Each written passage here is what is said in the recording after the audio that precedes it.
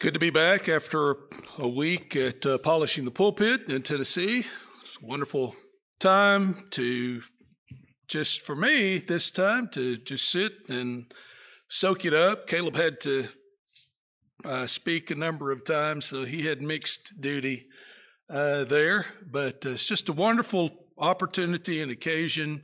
And I would just remind us that the congregation has a subscription to PTP 365. You can get access to that through the bulletin or through the announcement slides that rotate. And there are just thousands of lessons from that event on there that you can take advantage of, and the church pays that expense for your benefit. On the screen before us, as is typical, we have the mission statement of the congregation: strengthening our family and influencing our community by embodying the truth in love. And you, as a member here, well know that Caleb and I have tried to preach sermons this year that pertain to that focus for the congregation. And so this morning's sermon falls into that category of emphasis. And specifically, the title for the sermon this morning is Proclaiming the Truth About the One Church in Love. You know, as we think about this, I want us to try to rewind in our minds as best as we can to the first century. We weren't there, but if we can try to work our way backwards, I think it would be of great benefit for us as we enter into this study. One of the neatest inventions or makings available, I guess we could say, to us in the technology world is the work that's done with Google Earth, and how you can work backwards in time looking at a specific area on the earth. And I have, at times, perhaps in boredom, use that tool to work backwards through history just to see the landscape change of a particular area. You can look at this community even and see, as you erase the development that has taken place back to a previous period. Now, disclaimer, Google Earth doesn't go all the way back to the first century. That may or may not come as a surprise to some of us. But I think we can go back and look at and assess the state of the church as it existed in the first century. If we could do that, and if we could set our focus on that, and if we had a tool at our disposal that would allow us to visibly watch the landscape change, I know what we would see. We would see religious groups that exist in our world today disappear one by one as we work backward to the first century. I know that because that's exactly how they've come into existence, one by one, since the first century. And if we could work backwards, we would discover, as the Bible portrays, that the church wherein salvation is found is just one. There was just one. And what we see today in our world is not the product of what was preached in the first century. It has come about by the work of men. This is not a popular message, but we are biblically charged to preach it. And if we're going to fulfill our mission, as it has been specifically laid out for us by the elders of this congregation, if we're going to strengthen our family here, and if we're going to influence our community, we're going to do it most effectively by embodying the truth in love. And especially is that true with regard to the nature of the church that we read about in the Bible. I would invite you to consider our role and responsibility as Christians in proclaiming the truth about the one church in love. 3 points of observation this morning as we take on this topic. The first one is this, a question we should ask. What did Jesus say? What did Jesus preach? What did he put forth about the church? The first instance of this is found in Matthew chapter 16 and verse 18, where Jesus promised to build it. And you might remember on that occasion, Jesus asked his disciples, "Who do men say that I, the Son of Man, am?" And they rehearsed before him all of the popular opinions about his identity. And Jesus asked, "Who do you say that I am?" And of course, Peter was vocal on that occasion and said, "Thou art the Christ, the Son of the living God." And Jesus, based upon that confession of his identity, made a promise on that occasion. Matthew chapter 16, verse 18. "And I say also to you that you are Peter, and upon this rock," not on Peter, but upon the bedrock confession that Jesus Christ is the Son of God, Jesus said, "I will build my church, and the gates of Hades will not prevail against it."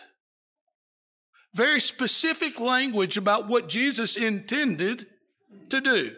He said he would build my church, or his church, and the gates of hell will not prevail against it. He didn't say, "I will build a vast landscape of churches that meet the needs and the desires of all people, and the gates of Hades will not prevail against them."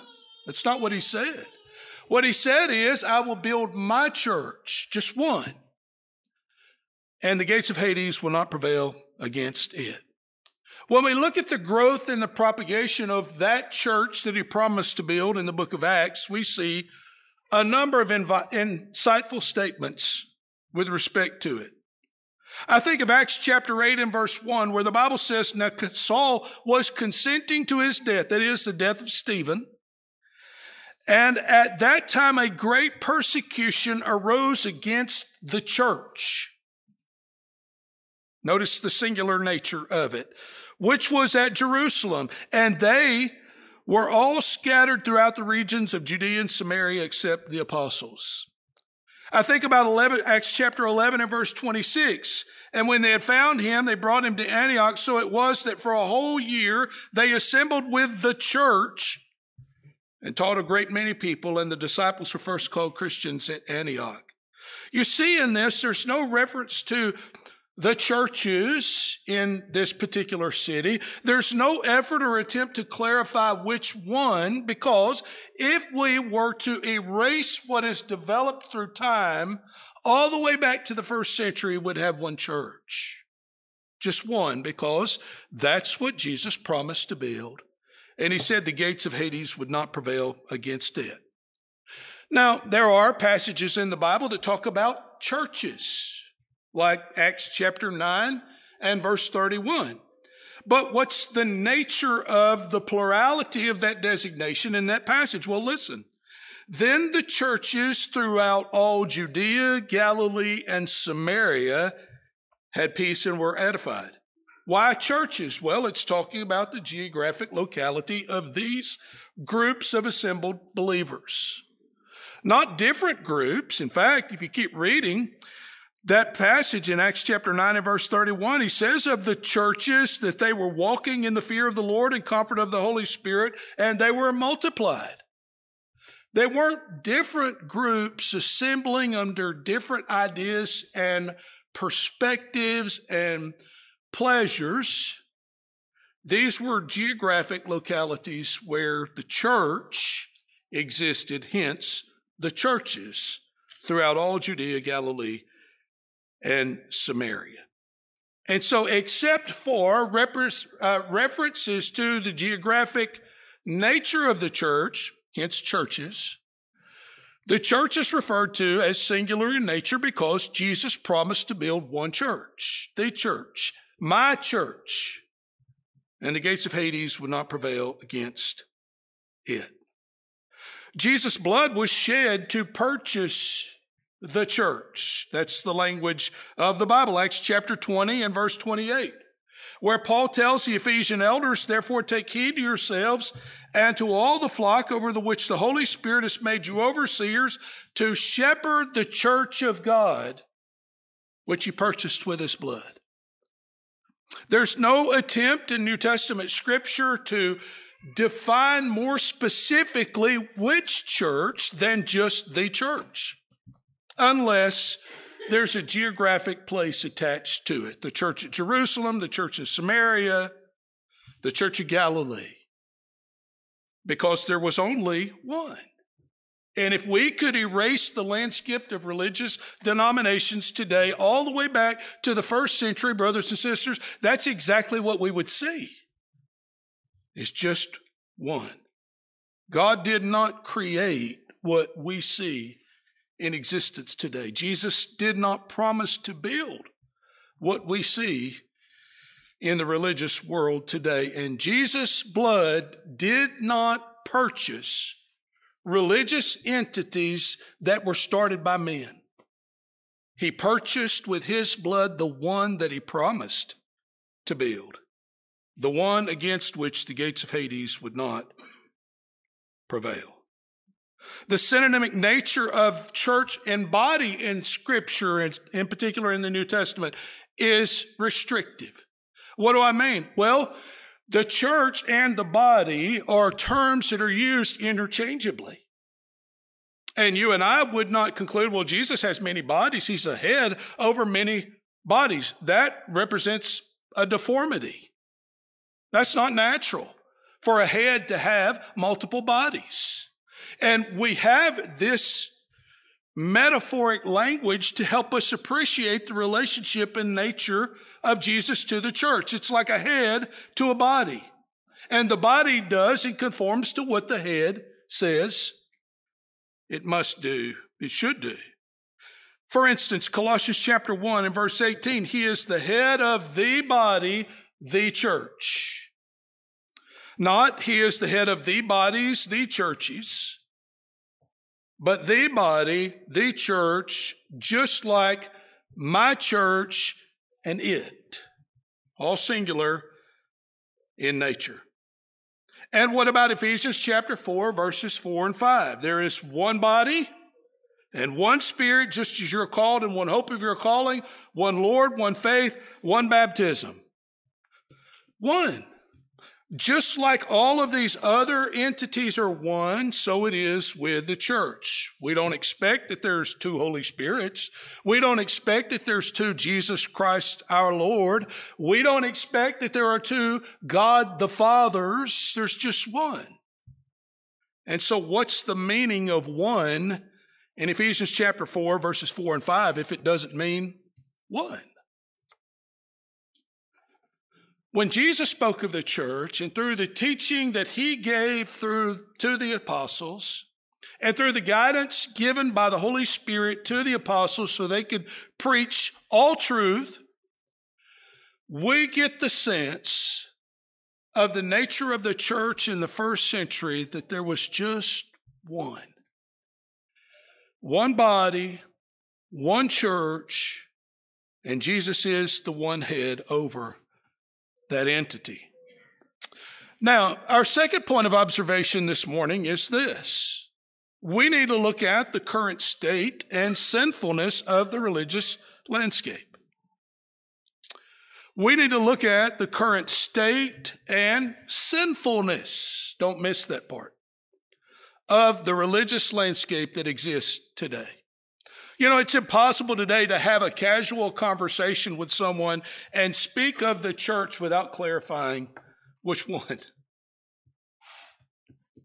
You know, people will ask questions, what church are you a member of? And they're rarely talking about geography.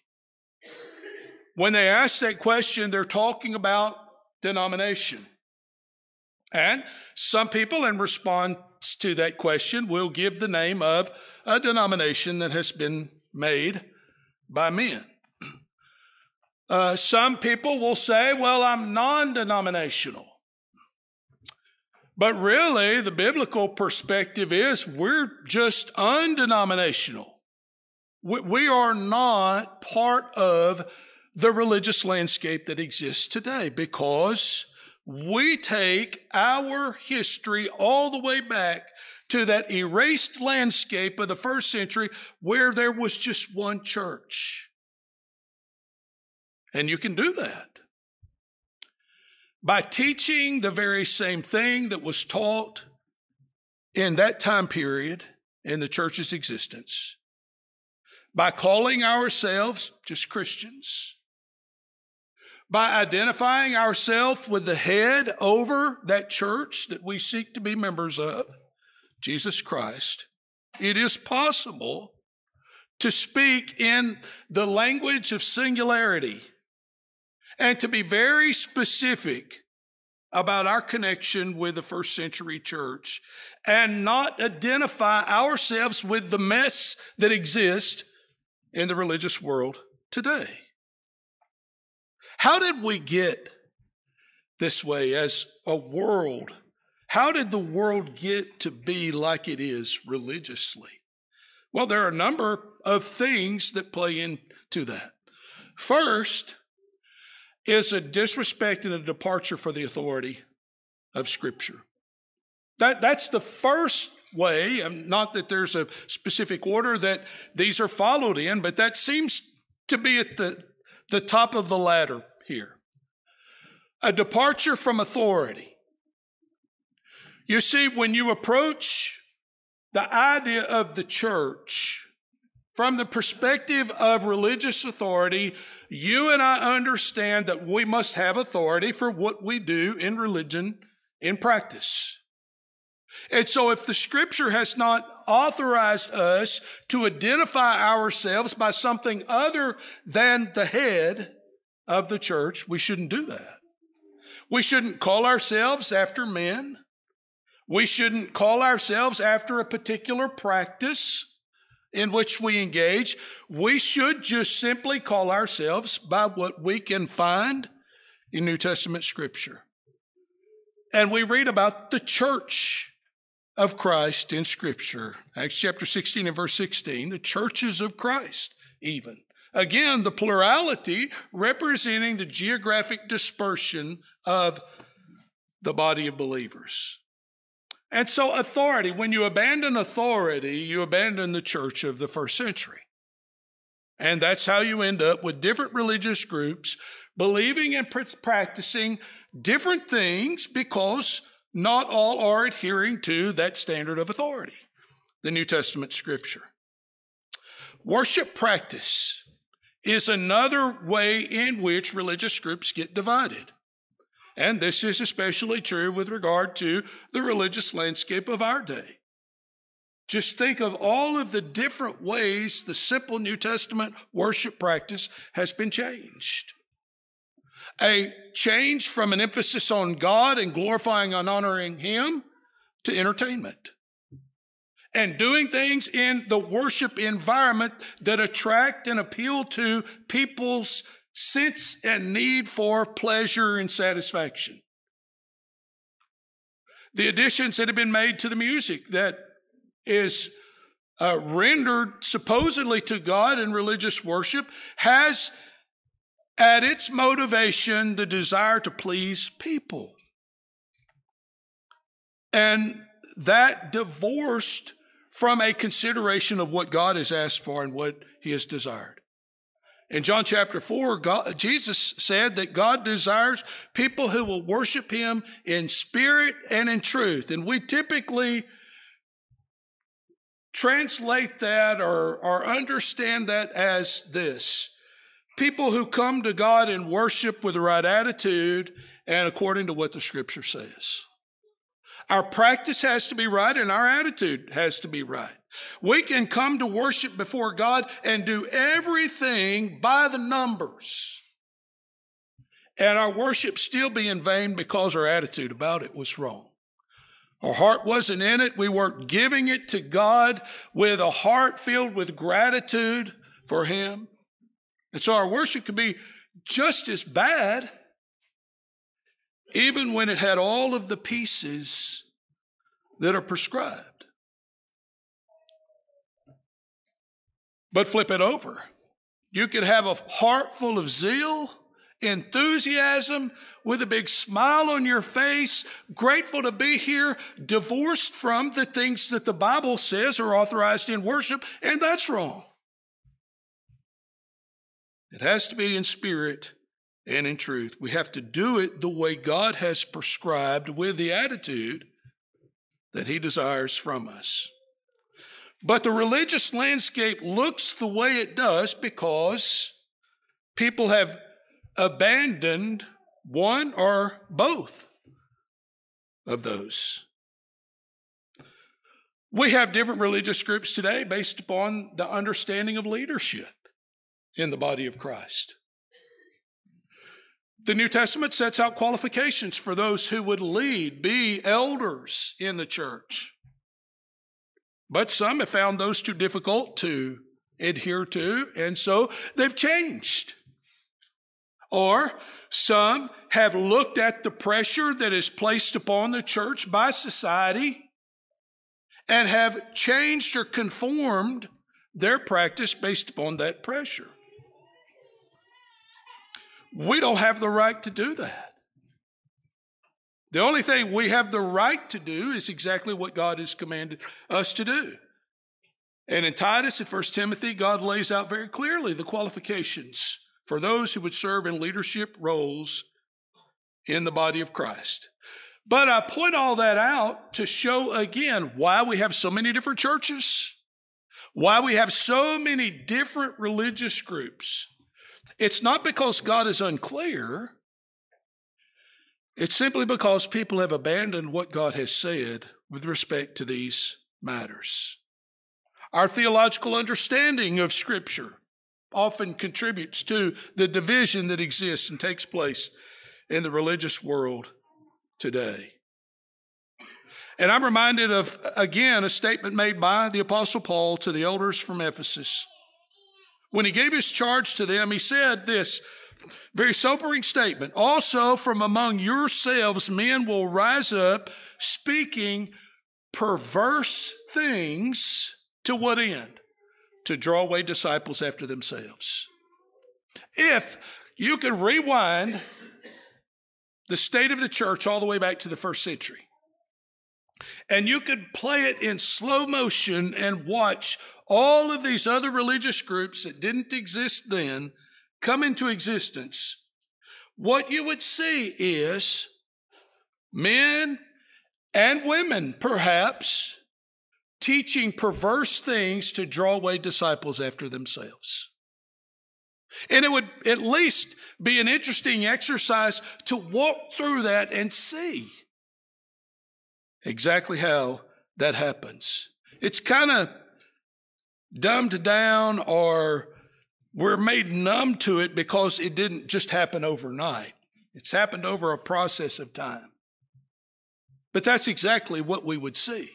We would see churches, religious entities coming into existence different from the first century church because people chose to teach perverse things and they drew away disciples after themselves.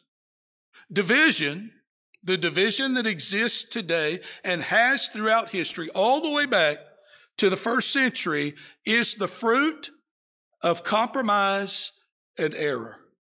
Compromising truth and adopting error. I know that because the Scripture warns us that that's exactly what would happen. Think about 1 Timothy chapter 4, verses 1 through 3. Now the Spirit expressly says that in the latter times, some will depart from the faith, giving heed to seducing spirits and doctrines of devils, speaking lies and hypocrisy, having their conscience seared as with a hot iron, forbidding to marry, commanding to abstain from meats which God has created to be received with thanksgiving. Listen, to those who believe and know the truth. You see, there's a standard. Believe and know the truth. But what happened? Well, people departed from it and taught lies and seduced others to follow them. And then with a seared conscience, there's no regret, no remorse, no interest in turning back to the New Testament pattern for the way things ought and must be. Think about what Paul said as early as 1 Corinthians chapter 1 and verse 10. "No, I plead with you, brethren, by the name of our Lord Jesus Christ, that you all speak the same thing, and that there be no divisions among you, but that you be perfectly joined together in the same mind and in the same judgment." That's language today that people would say is impossible. I mean, think about it. Speak the same thing, no divisions among you, perfectly joined together, the same mind and the same judgment. And people would say impossible, but it's not impossible.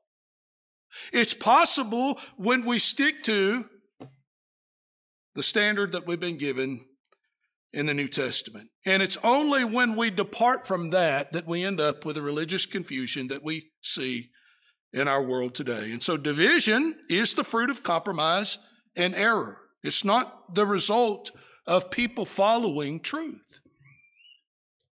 To be satisfied with this, though, is to embrace error. I mean, what we could just say, well, that's just the way it is. That's just what we're stuck with. And so we might as well find a way to make the most of it, to go along and get along in the process. But to be satisfied is to embrace it.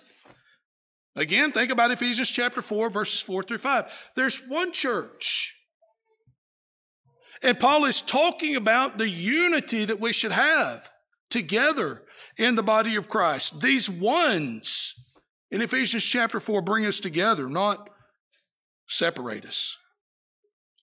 In Colossians chapter 3, verse 15 says, "Let the peace of God rule in your hearts, to what you are called, in one body, and be thankful." You see, the peace of God among people is tied to our having been called together in one body. And the fact that we don't have peace in the religious landscape today, that we have all the different opinions and ideas that we have, is because people in general have left the idea and the concept of one body. And I know how they often explain that. They'll say, well, there's still just one body, but you have all of the different churches that make up the one body. That's not congruent with Scripture, because Scripture uses the terms body and church interchangeably. The body, the church, not the body made up of the churches. You just simply cannot twist and contort the Scripture to make it fit what men have created in the religious world today.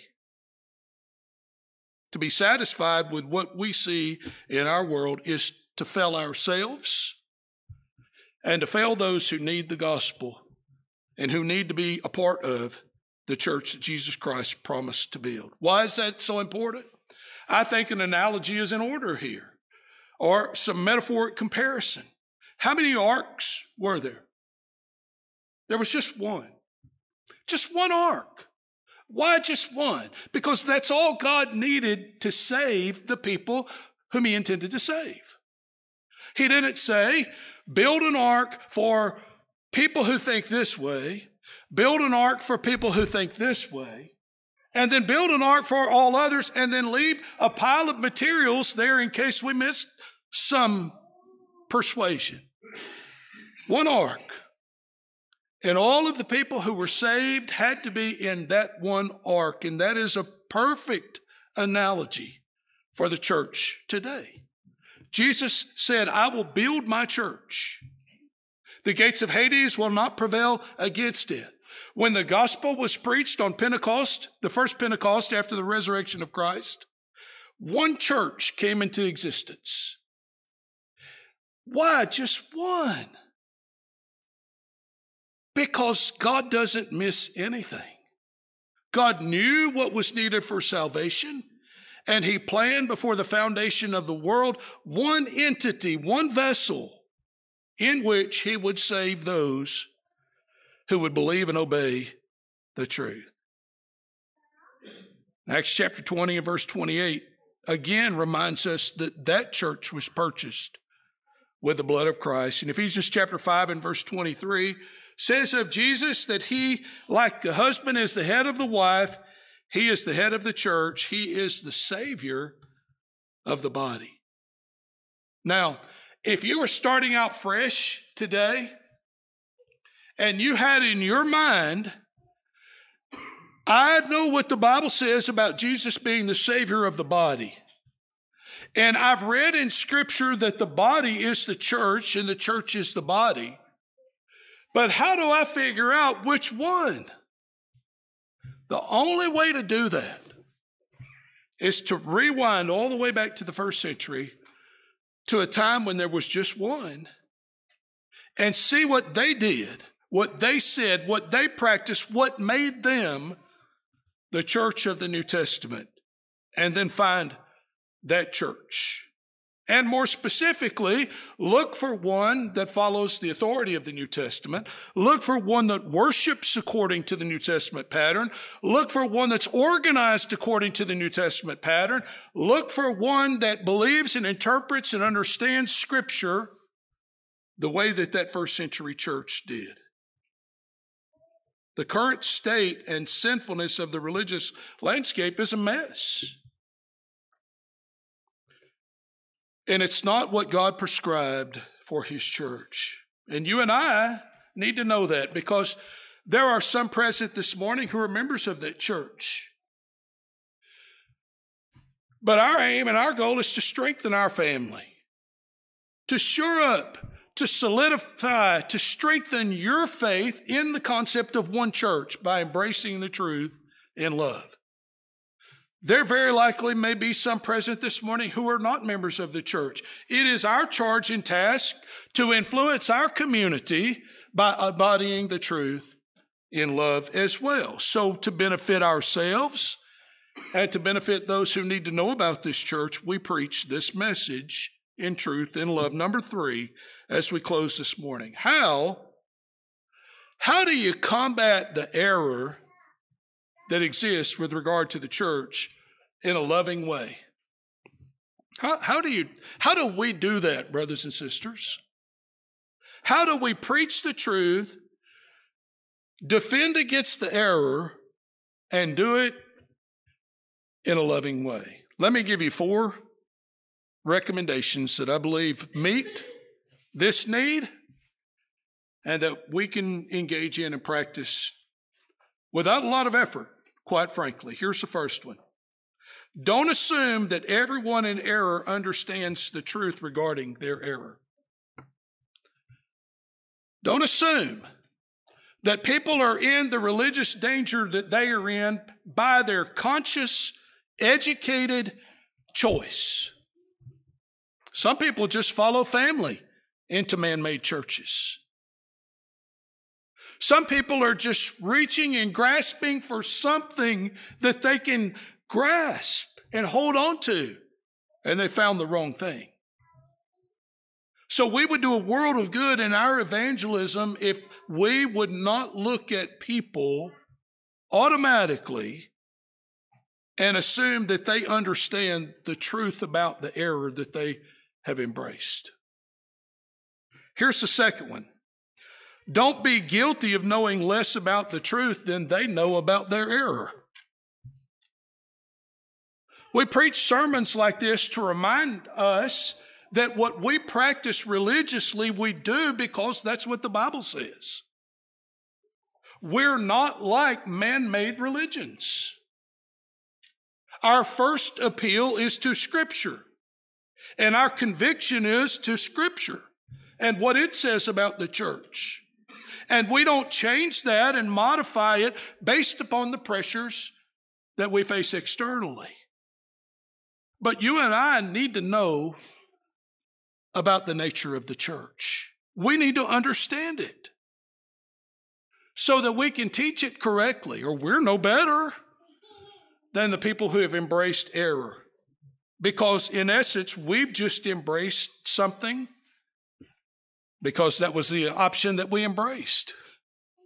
So we need to know the truth. We need to not be guilty of knowing less about the truth than lost people in man-made churches know about the error that they embraced. Number 3, we need to highlight Jesus' loving, prayerful formula for religious people. In John chapter 17, verses 20 through 21. In Jesus' prayer, not the model prayer, but the prayer he made to the Heavenly Father, he said, I do not pray for these alone, but also for those who will believe in me through their word, that they all may be one, as you, Father, are in me and I in you, that they also may be one in us, that the world may believe that you sent me. People who are brought up listening to fluffy, void, empty proclamations supposedly from God's word, when they are introduced to the kind of preaching that the New Testament church had, they notice a difference. And you and I need to trust that people, when they hear the truth, will embrace it as such. But we can't stand in the way of the power of the gospel. At least we shouldn't. We can stand in the way if we're not careful. But if we will highlight Jesus' attitude about the church, his intention for the church, his purpose for the church, what he did for the church, and we show people that his intention was just to have one united group of people who believed the same thing and spoke the same thing, and that the Son of God prayed exactly for that in a very loving way, then we shouldn't feel guilty for doing the same. We shouldn't feel guilty, or we shouldn't be ashamed for preaching and teaching that there's just one church, one entity in which God intends to save people. And that group of people are united based upon what the Bible says about that church. And number 4, you and I need to promote the one true church through our word, our action, and our life. Don't be ashamed to preach it. Don't be ashamed to live it. And don't be ashamed to teach people and lead them to the church that Jesus purchased with his blood and intends to save one day. Just some closing thoughts here as we wrap all of this up. The easiest thing for members of the church to do is coexist religiously. That's easy. Just coexist with the religious landscape and pretend that we're part of what exists today. The worst thing members of the church can do is just coexist religiously. People need to see a difference, because there is. If you're a member of the Lord's church, the church that Jesus built, the one he purchased with his blood, it's not arrogant or haughty to say that you are on the only vessel of salvation. The only one. And then we need to, with firm footing, lovingly throw out the lifeline to those who are having trouble finding it for themselves. May God help us when it comes to the nature of the church that Jesus built and purchased with his blood. Labor to strengthen our family and our commitment and our understanding of that church and our membership in it. And to influence our community in a way that they can know it and see it. And to do that simply by embodying the truth about the church in a loving way. May God help us to do just that. If you're here this morning and you're not a Christian, you need to obey the gospel, because that's God's prescribed manner in which you enter into that church. You don't join it. God adds you. When you hear the gospel and believe it, and you repent of your sins, confessing your faith in Christ, and when you are baptized in water to wash away your sins, the Lord adds you to the church. You're translated from the kingdom of Satan into the kingdom, the church, of his dear Son. If that's your need this morning, we want to help you to that end. Maybe you're here and you want to study more. Maybe you're searching, you're looking. But things just aren't as clear as they need to be at this present moment. Just let us know. And we would be glad to study with you and help you to know what you need to know in order to obey the gospel and to become a member of the Lord's church. Maybe as a Christian here, maybe this morning, maybe you've lived as a member of the church in shame, fear, regret. We cannot influence the community and help them embrace the need to be members of the body of Christ, the church, if we're not committed in our understanding that that's exactly what they need. If we're not clear, if there's confusion in our hearts and minds about the religious landscape and we think maybe this is okay with God, we need to go back to the Bible and we need to study and learn the true nature of the church that Jesus promised to build, that he did build, and the one that he will save one day. We're not going to help others if we haven't helped ourselves in that regard. We have the courage to preach in a very loving way the one true church of the New Testament. If you're subject to the invitation this morning in any way, will you come as we stand and sing? Thank you for listening to this recorded audio of a sermon that was preached at the Roanoke Church of Christ. If you would like to visit us, you can do so at 608 Dallas Drive, Roanoke, Texas, 76262, or you can visit our website at roanokechurchofchrist.org. We hope to see you soon, and may God bless you.